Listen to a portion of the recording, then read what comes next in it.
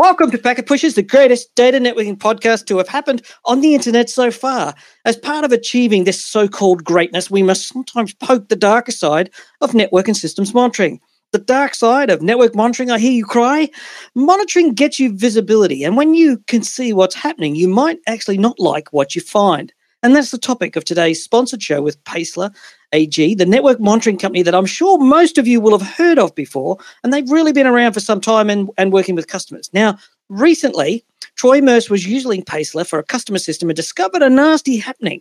Troy is joining us today with Greg Ross from Paessler to talk about what he's discovered and to give some more details on using Paessler to monitor your network and systems.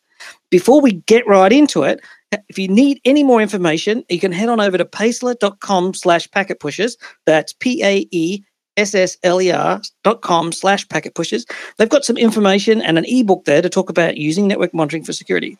All right, let's dive right in. Troy, what was it that you found lurking inside the network? So in September of last year, I started to observe a new trend in the malware industry, and it was later dubbed cryptojacking. And cryptojacking is basically a combination of the words cryptocurrency and hijacking.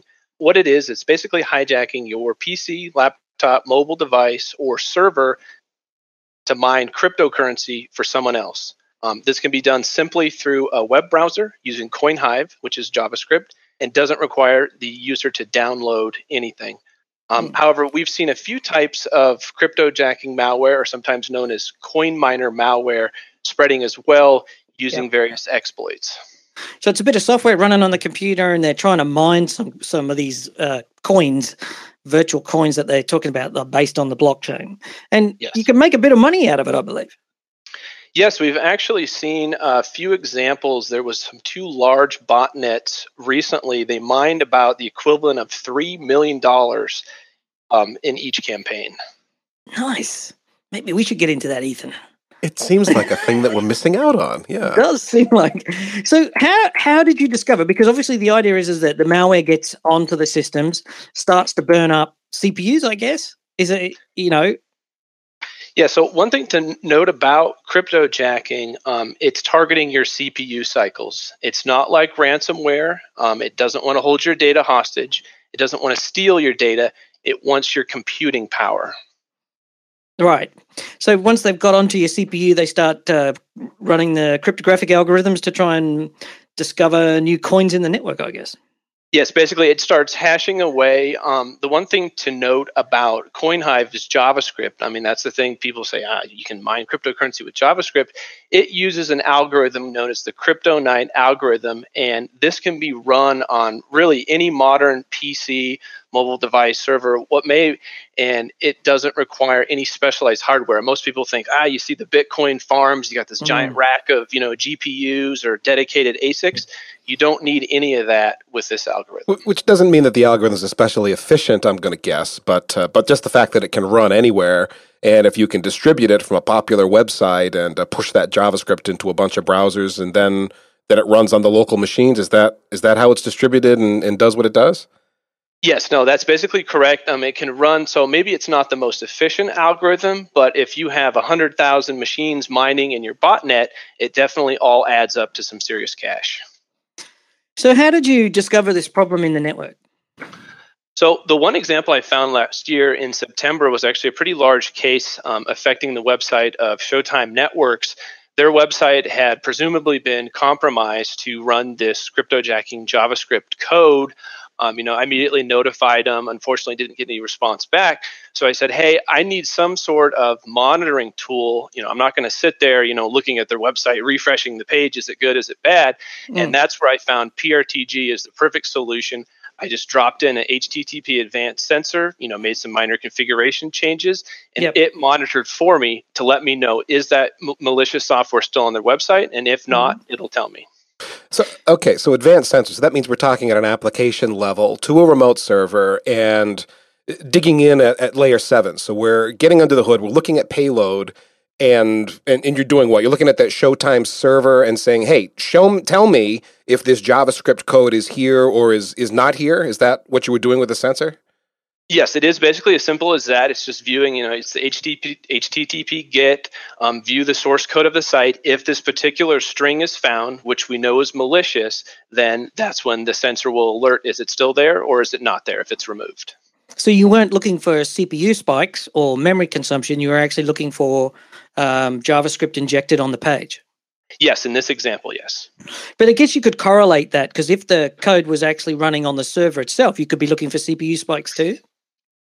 Yes, that's important to note, as well as the cryptojacking malware, the executable form that does run, on your workstation or on your server.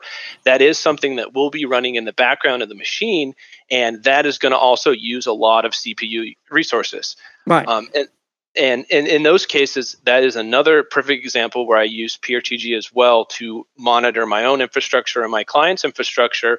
Because if you know and you see a CPU spike, well, if it's persistent, that's not normal. Typically, applications aren't going to be using 99% or all available CPU resources. That's an immediate red flag right there. Yeah. So what I hear you saying is you're not just using a monitor of CPU or from memory. You're actually using a group of monitors to overall check the status of the servers themselves. Yes, I definitely recommend don't just using CPU alone, but I mean, that is the single greatest indicator of compromise in these cases. High, unusual CPU usage, it's definitely a problem. There is some other factors, of course, at the network level, but that single factor alone is going to alert you something's not right here. So define high. That sounds like a rhetorical question, but some shops like to run their CPUs fairly high just for efficiency as they spread load across their systems. And maybe seeing runs up to 80%, not all that uncommon. When you say high in this context, do we mean it's pegged, it's 100%, all cores, et cetera? No, in most examples, in most cases of cryptojacking, it's going to be pegged 100%, which is technically all available CPU resources are being used. But you do raise a good point, and with PRTG sensors, you can go in and configure your threshold. So if you do have your workstation or your server tuned to a certain level, that 80% is normal, well, maybe 90% to 95% isn't, you can tune that sensor to that threshold to have you alert when it becomes a problem. So would this work in the private data center, but would it also work in the cloud? Everybody's going to the cloud everything, hybrid cloud, multi-cloud, whatever you want to call it. It's going to work anyway? Yes, unfortunately, the cloud is not immune to these type of attacks. We've recently seen some high-profile examples. Personally, I've investigated some cases. It's an all too common story. Amazon Web Services S3 buckets are not properly secured. So those most definitely can be affected as well. I just want to jump onto something, because most of the people listening will be networking centric. If you found a cryptojacking, you're probably not talking about an abuse of the network itself. You're not talking about bandwidth theft or causing problems in the latency. So your network monitoring wouldn't show any issues here. Not necessarily, no. There isn't necessarily a high volume of traffic associated, because during the cryptocurrency mining process, it is sending those hashes back to the mining pool or the mothership, basically. You will see a small bump in traffic, but it's not something that's going to tip typical intrusion detective systems. It's not, something that's doing application inspection might pick it up, but you're not going to see 100% utilization of your WAN links all of a sudden like a DDoS attack would, perhaps. Yeah, definitely not.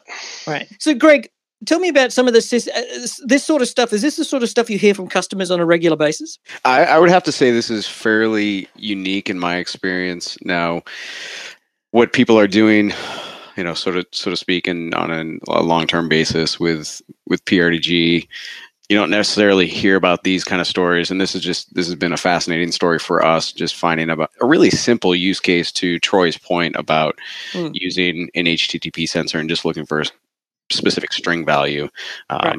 Our conversations are usually more around, traffic spikes and things like that, or looking at your VMs. But so PRTG has been around for a long time. What is it that most customers normally do with PRTG? What's a standard in deployment look like for customers?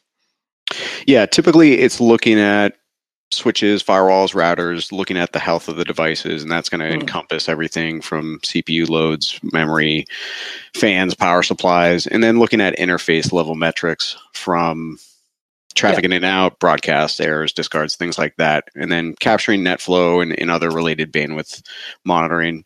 And then that usually leads into servers, VMs, in their hardware, their storage, looking at more or less everything to get that visibility. Now, one thing that Troy kind of touched upon is getting that view of unusual activity.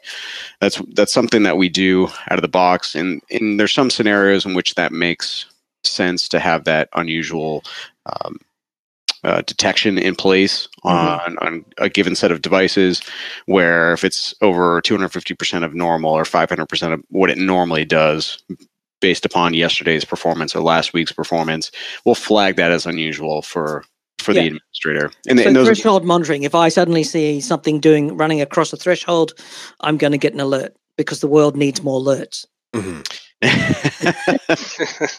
Sorry. Greg, is it fair to say that PRTG is an application performance monitor, or would that be stretching it too far? But I mean, what I'm hearing here is the ability to do synthetic transactions, at least against a web server, and I'm assuming some other kind of apps as well. So would you put yourself in that APM camp?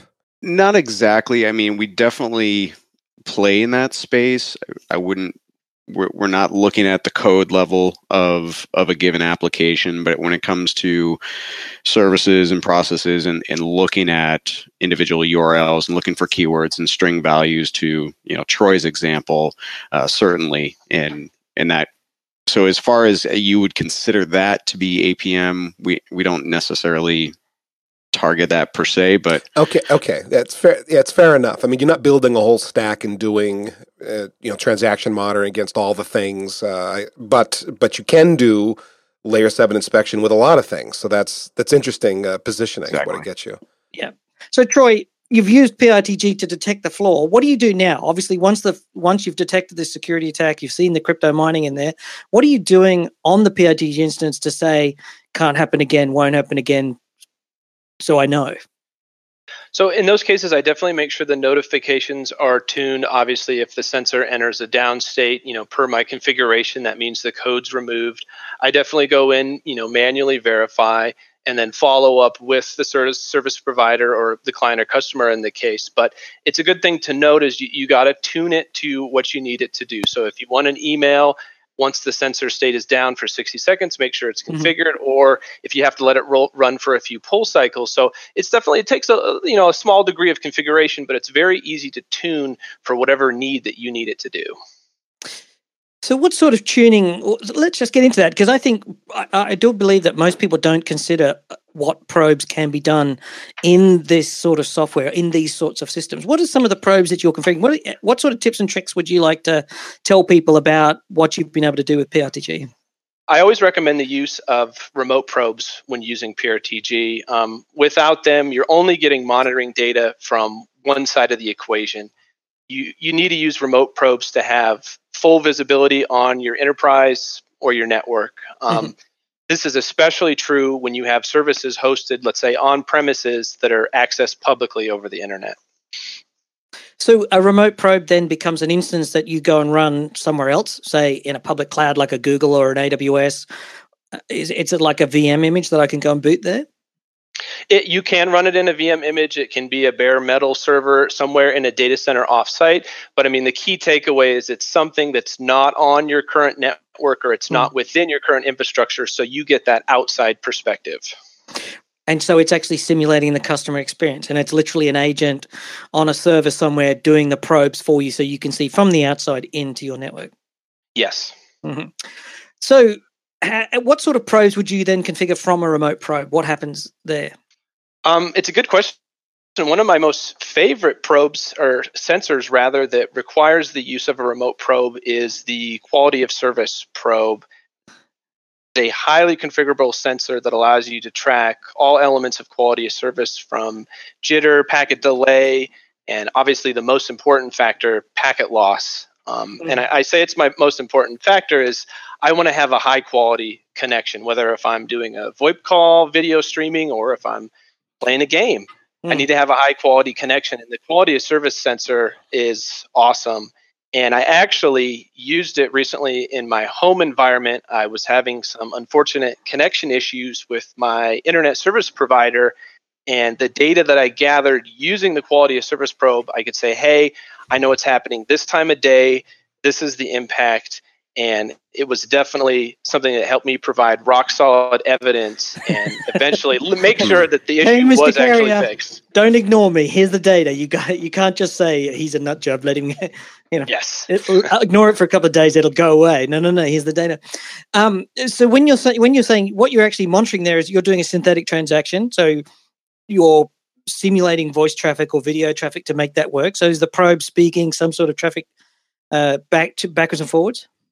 It's a good question. There's actually two types of the quality of service probe. There's a one-way where it simply goes out to the remote probe, checks and see how many of those UDP packets have been received. And there's also a two-way where the transaction will also come back to your core server or your hosted probe. So depending on your configuration, you can configure it to be one-way or two-way.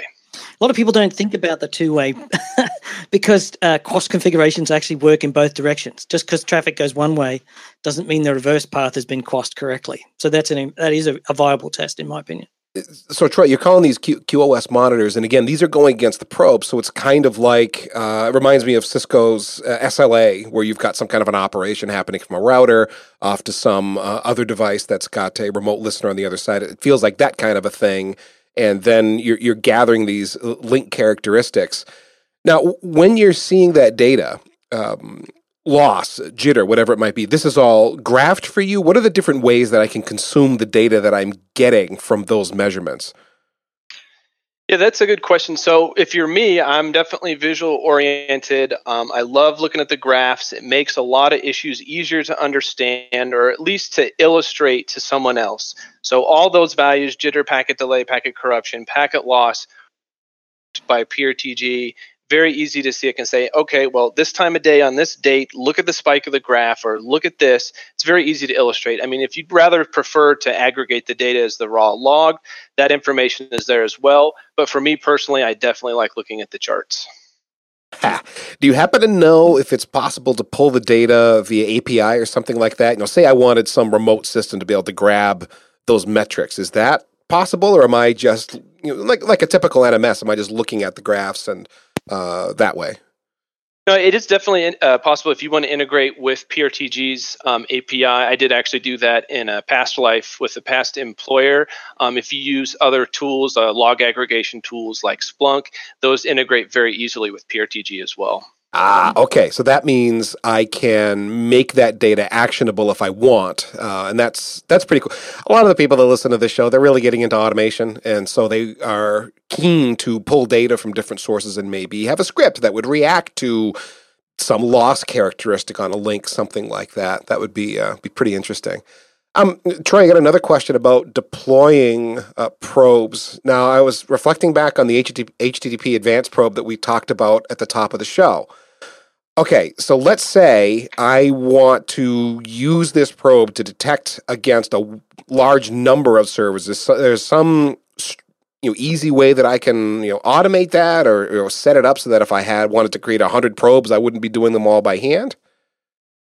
Yeah, no, that is a very important question. PRTG actually offers, you can clone devices, you can clone sensors, you can do device templates. And I've actually done that with some of the monitoring that I implemented for websites because I don't want to keep re-entering the information. If I know, for example, that string that I'm looking for that the malware contains, I can put that either in the device template or clone the sensor from another device, in this case, which is a website. And it makes it much easier for you to deploy and much quicker because you're not sitting there re-entering that information each time. Because that sucks. That's super boring. So being able to automate that is excellent if you can do that in some way. That's a good deal. So what about some other sensors that you've been using PRTG for? One of my most favorite sensors, I'm a huge fan of SNMP. I will offer a word of warning, though. I don't recommend running SNMP over the internet, or any public networks when possible. If you must, I definitely recommend using SNMP version 3 at a minimum, which of course is fully supported by PRTG. Otherwise, I say on your local network, go nuts with SNMP. I love it. Go ahead. V3 is in once you've set it up for authentication and encryption, so at least once you've set it up for authentication and encryption, so at least the data streams that are getting passed back and forth are all encrypted. You're not pulling, as opposed to SNMP V2. I mean, most of the people listening to the show, I think they'd be well aware of that. But yeah, V2, all your gets and so on, all of that is in the clear, as opposed to V3, which doesn't have to be in the clear, but once you've set up authentication and encryption, then yeah, you can more safely pull your SNMP across a public network. Yes, exactly. And that's why I don't recommend, running that over the internet. If anybody is sniffing or looking at that traffic, they can easily grab your community strings or your read-write strings. So definitely encrypt all traffic over the internet, of course, when possible. But on your local network, I say if you have it properly segmented, you have the VLAN set up or whatnot, go crazy with it. I mean, my favorite SNMP sensor is the SNMP traffic sensor, and that allows you to monitor bandwidth of really any device that supports it. I mean, Windows servers, Linux servers, any Internet of Things devices, networking appliances, router, switch. It gives you a wealth of information. And again, my favorite part is PRTG will put all that information in a chart and give you some actionable, valuable information to pull from it. Now, you mentioned SNMP traffic specifically, monitoring bandwidth, which is like that's a gimme for NMSs. Can I monitor any sort of an OID that I want? With a little configuration, you can. Out of the box, PRTG comes with the majority. I mean, honestly, I've only had a few cases where I had to tweak that. Most of the out-of-the-box sensors for that will get in there and pull that information you need. Maybe a little bit of tweaking is necessary, but either way, it's very easy to set up out of the box. Yeah, so it knows, it discovered this device, and it knows it's a Windows device, or it's a Linux box, or it's a Cisco device, and has a bunch of default things that it knows to pull, so it can give you things like, CPU temperature, and some of those oddball things that are buried. It knows what those OIDs are without you having to go configure them. Correct. Yeah, it'll recognize those out of the box. And it's important to note, too, it does come with default thresholds for CPU or memory use or disk free or whatever it may be. If you need to make adjustments and tweak those thresholds, super easy to do. And with that, you can get notified when you need to be. What else you got, Troy? Give me some other sensors that are interesting. SNMP, everybody's pretty familiar with that, and it sounds like we're getting all the things we would expect to get, including V3 support. What are some other sensors that are personal favorites of yours? Some other favorites of mine is definitely the SSL sensor. This is something I regard as one of the most valuable sensors in PRTG, and this allows you to track pretty much all the important elements of any SSL certificate that you have deployed on a website. The most important one to me, it'll track the days to expiration. Nobody wants an expired SSL certificate on your website. That's immediately going to be you're going to have a bad time when you have. You took this in a direction I wasn't expecting. You said SSL sensor, and my brain automatically thought, "Oh, it's just is this box got SSL available or something like that?" But we're actually getting into the cert, so you can use this as part of your certificate management. And right, tracking expiration dates pretty key because every single one of us that are listening to this show right now have had that day where the certificate expired. Why is the website down and everyone's calling? We didn't renew the cert. How long will that take to get done? I don't know. I'm working on it. So knowing ahead of time is really great. What about Windows servers where SNMP isn't so great? So the Microsoft hasn't historically treated SNMP as a first-class citizen, shall we say?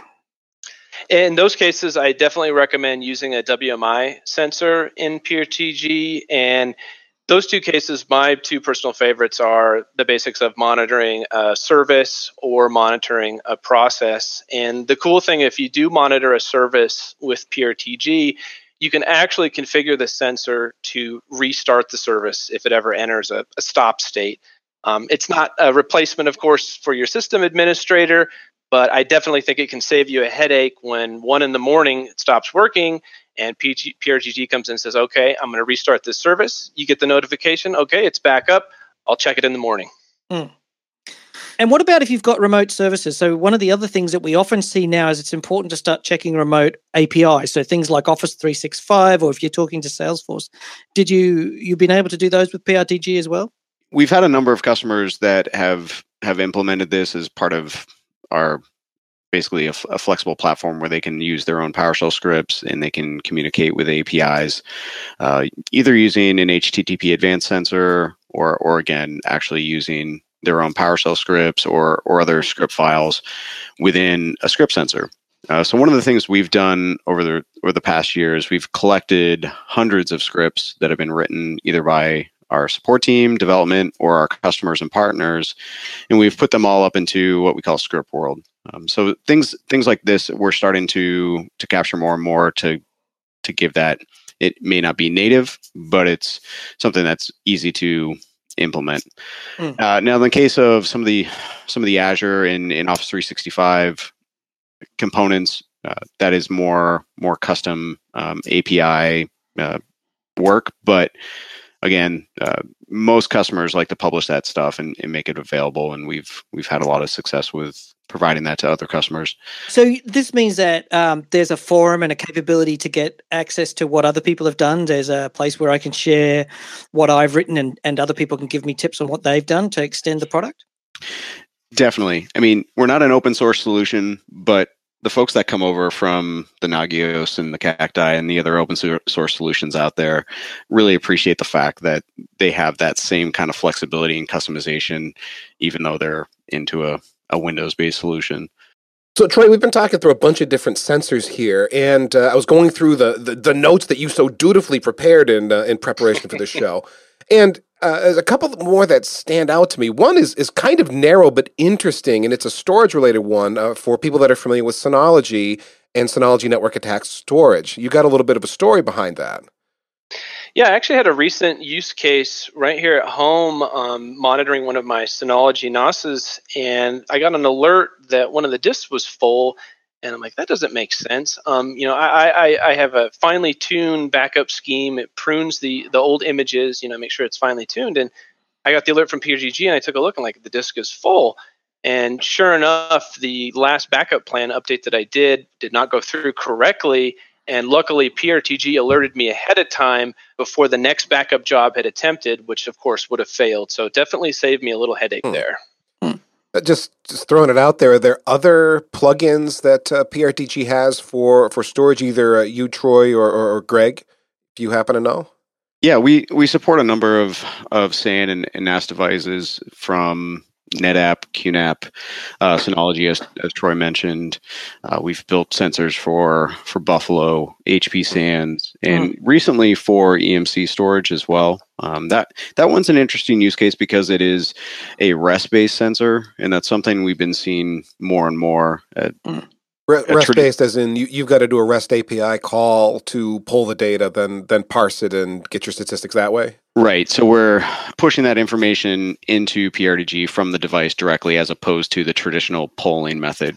Okay. Yeah. So as devices are going away from typical SNMP configuration, where especially within the IoT space and in some Raspberry Pis and things like this, that we can use REST-based sensors to push that information right into PRTG. Now, in the case of the EMC devices, those are pre-built. Now, a lot of our customers, again, going back to that customization standpoint, they're writing their own code in many cases to push their application data right into PRTG. So they're able to parse that, put separate metrics into different channels, and have all of that tunable functionality so they can have alerts on specific. Well, that's interesting. It feels more like telemetry. It's interesting rather than just being 100%. It's the polling engine, and when the poll runs, therefore you will get data. Now you've got the ability to just accept it inbound as well, which seems to be where the world is heading long term anyway. Getting away from polling and into telemetry. Feed me what you got in real time, and I'll munge it and do things with it. Agreed. That's a really big priority for us right now is transitioning to some of the more modern technologies, and again we're seeing that in the IoT space and the industrial 4.0 applications where those devices are giving us the information, so then we can. But you're moving with that you're moving with the market. You're following where people are going, and you'll have solutions that integrate into your platform for those things. Absolutely. One of our biggest priorities is the IoT space, and tying in with MQTT clients and other IoT. So I guess the main thing that's coming out of this is that PRTG is moving forward, and you're bringing in the new ways of monitoring and telemetry that we're seeing emerge in the market. That's one of our biggest priorities right now, is transitioning to some of those newer technologies, whether it's using client broker technologies or push data from specific applications that can give us. But at the same time, if you're a standard enterprise, you've got the standard setups for a lot of the existing devices. So if you've got various servers or various storage systems or various networking devices, there's already monitors and stuff built straight into the PRTG product to add them, snap them straight in with a minimum of setup. Definitely. And so with PRTG, there's those 250, 260 plus sensors that are the native, the out of the box sensors that Troy's been kind of highlighting today. But beyond that is that flexibility and customization to write your own code, write your own script, talk to the API, push that data in the form of JSON or XML data as well. Troy, one more sensor that I noticed in this list that grabbed my interest because it isn't what I thought it was, is the SSH sensor. Can you describe that one? Yeah, no, as Greg mentioned there, I think that's a perfect lead in. SSH sensors, there's a variety of them. The ones I mainly use are an alternative to SNMP. Of course, SSH is fully encrypted, run it over the public internet without any security concerns. That can go to your remote infrastructure, grab the values that we've been speaking of, like CPU, memory, disk usage. If you use a server like a Linux server, for example, as best practice, I recommend provisioning a dedicated account just for PRTG to keep the access, and the permissions segmented. Don't just give it root access blindly. With that said, once you have it set up properly, there's also other SSH sensors. You can do an SSH custom script. Your remote server can have a script on it. PRTG goes out and executes it, and then that value can get piped back to PRTG to give you the information you need. If something's wrong, then this value is returned. PRTG will alert you. And that really is the sky's the limit at that point, because I've actually worked in places where we had custom bash scripts inside to return metrics back to platforms to and then chart that. So I could summarize what's actually happening inside of the system and even do further customization if that made sense. Absolutely. It's pretty much endless possibilities. You can grep out whatever you need, have it return whatever value. And then, of course, again, is my favorite part, you can put it into a chart. You and your charts, yeah. There's nothing like a graph to really quickly see what's happening, and mentally you can very quickly work out what's going on sometimes just by flipping through the charts. I spent many years just on a Monday morning coming in and going over all the graphs to make sure that everything was working the way I thought it was, and then put them away for the week and maybe check them again on Friday before I went away. That's very visual, but it's actually quite powerful because it does give you quite a lot of feedback on what's been happening. So, Greg, I want to ask a quick question around hybrid cloud or multi-cloud. Everybody's talking about moving something to the cloud. Now, most people haven't got there yet, but they all got it on their mind that they need to know if something goes to AWS or GCP or Azure, they need to do something. What sort of things are you seeing customers who are early movers there? What are they doing that you've seen? Yeah, the biggest thing that they're asking, first of all, is how do I get visibility to every environment that I have, or all of my infrastructure, if I have Azure, if I have AWS or these other environments. And as Troy mentioned before, the remote probe is that first step to get visibility into those different environments, depending upon the connectivity to each of those sites or each part of their infrastructure. The remote probe gives them a lot of flexibility to monitor anything within that particular environment. Now, the second piece is using the native API availability. And one thing that we've done within Paessler as part of PRTG is build in CloudWatch API integration, so we can monitor the RDS and SNS and SQS and EC2 right from within PRTG. So communicating directly to CloudWatch. Some interesting use cases there are looking at billing alarms and looking at your utilization. So what PRTG does and is helpful in doing is consolidating customers that have multiple Amazon accounts are across regions.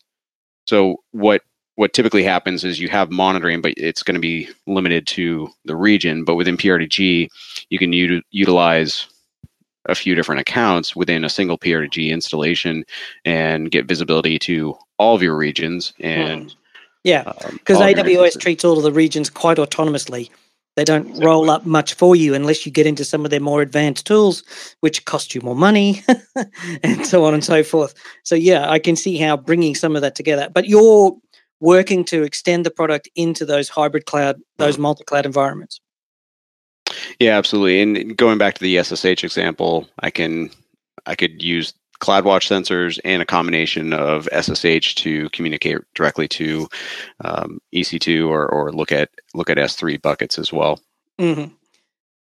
So, Troy, how big of a box do you need to run PRTG, and does it run on Linux? Do I need Windows, et cetera? Because I'm actually thinking about trying this. PRTG does require a Windows environment, but honestly, in my experience, the footprint is very small. If you want to run PRTG in a VM, that's perfectly fine. Best practices, if you do plan to have a lot of sensors, try to do bare metal when possible. But in my experience, it's a fairly lightweight application compared to other applications out there. Now, is it writing to a back-end database where I do have to have some heft and some other box, or is it all self-contained? It is pretty much self-contained, within the installation. You don't need to, make any manual configuration changes to the database or, to the actual web interface itself, unless you want to do additional levels of configuration or security. One thing I will mention, Paessler did actually add a new feature to PRTG recently, and it was a dark theme for the web user interface. You're a security guy, so of course that's crucial. So if you're like me and you're tired of looking at bright white screens all day, I highly recommend enabling that option in the UI settings. That's customer focus right there. Now I don't have to run PRTG on my own server, right? Isn't there?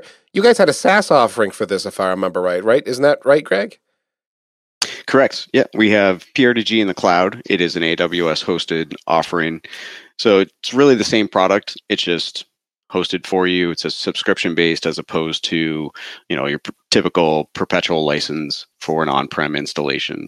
Now, we do have a lot of customers running it on their own from AWS or Azure or their own private cloud. But if you want to go that subscription route and kind of have that flexibility to go up and down or whenever you need, as far as the sensor count goes, you've got that available. Got it. So if a customer wanted to get out there and start trialing the product, where would they go first? Well, Paessler.com is the place to start, and myprtg.com is kind of the landing page for cloud for our hosted offering. Mm-hmm. I mean, you can find it either way. So there's two choices there. One way is to head off to myPRTG, maybe get a go at the cloud environment and start having a play and seeing if that's working for you. Or I can go and get a trial version downloaded and install it in my network and have a bit of a play there. Is that correct? That's correct. Okay, so there's plenty of ways for people to get started. So I think we're just about hitting the end of today's show with Paessler PRTG. And I think what we're seeing here is that the evolution of monitoring into the next generation, embracing a wider set of things, and the fact that you can actually start to detect cryptojacking, detect it, and then repair it, and then monitor for it is sort of a sign about how things are advancing. So if you haven't thought about tools in this sense, I'd like to thank Troy Mersch for joining us today. Troy, why don't you tell people where they can find you on the internet? Yes, thank you for having me today. I'm a security researcher. I'm currently focused on cryptojacking, botnets, and other forms of network abuse. I recently co-authored a peer-reviewed paper titled A First Look at Browser-Based Cryptojacking, which is available on my website, badpackets.net. So if you're new to the topic of cryptojacking, I'd say it's definitely worth a read. This is a trend in the malware industry that's not going to go away anytime soon. I'm also most active on Twitter. Follow me at bad_packets or search for Bad Packets Report. Thanks very much for joining us today, and thanks for taking the time to tell us about your stories. Greg, why don't you tell people where they can find more about Paessler? Yeah, Paessler.com is our homepage, of course, along with, you can find us at Paessler AG on Twitter, as well as Paessler on Facebook, if anybody still uses that. Now, when we say Paessler, that's Paessler, and they have created a special landing page, go.paessler.com/packetpushers. Head on over there, and there is a free ebook which talks about network security. You can download that ebook and get some education and information. And if you just want a free trial of PRTG, go to paessler.com/PRTG and find more about the tools that we talked about today. But for the security ebook, again, it's go.paessler.com/packetpushers. And I think that's a wrap, Greg. And we're always, thanks for listening to Packet Pushers today. You can find this and many more fine free technical podcasts, along with our community news and blog site at packetpushers.net/archives. Follow us on Twitter as @PacketPushers. Find us on LinkedIn, like us on Facebook, and rate us on iTunes. And last but not least, remember that too much networking would never be enough.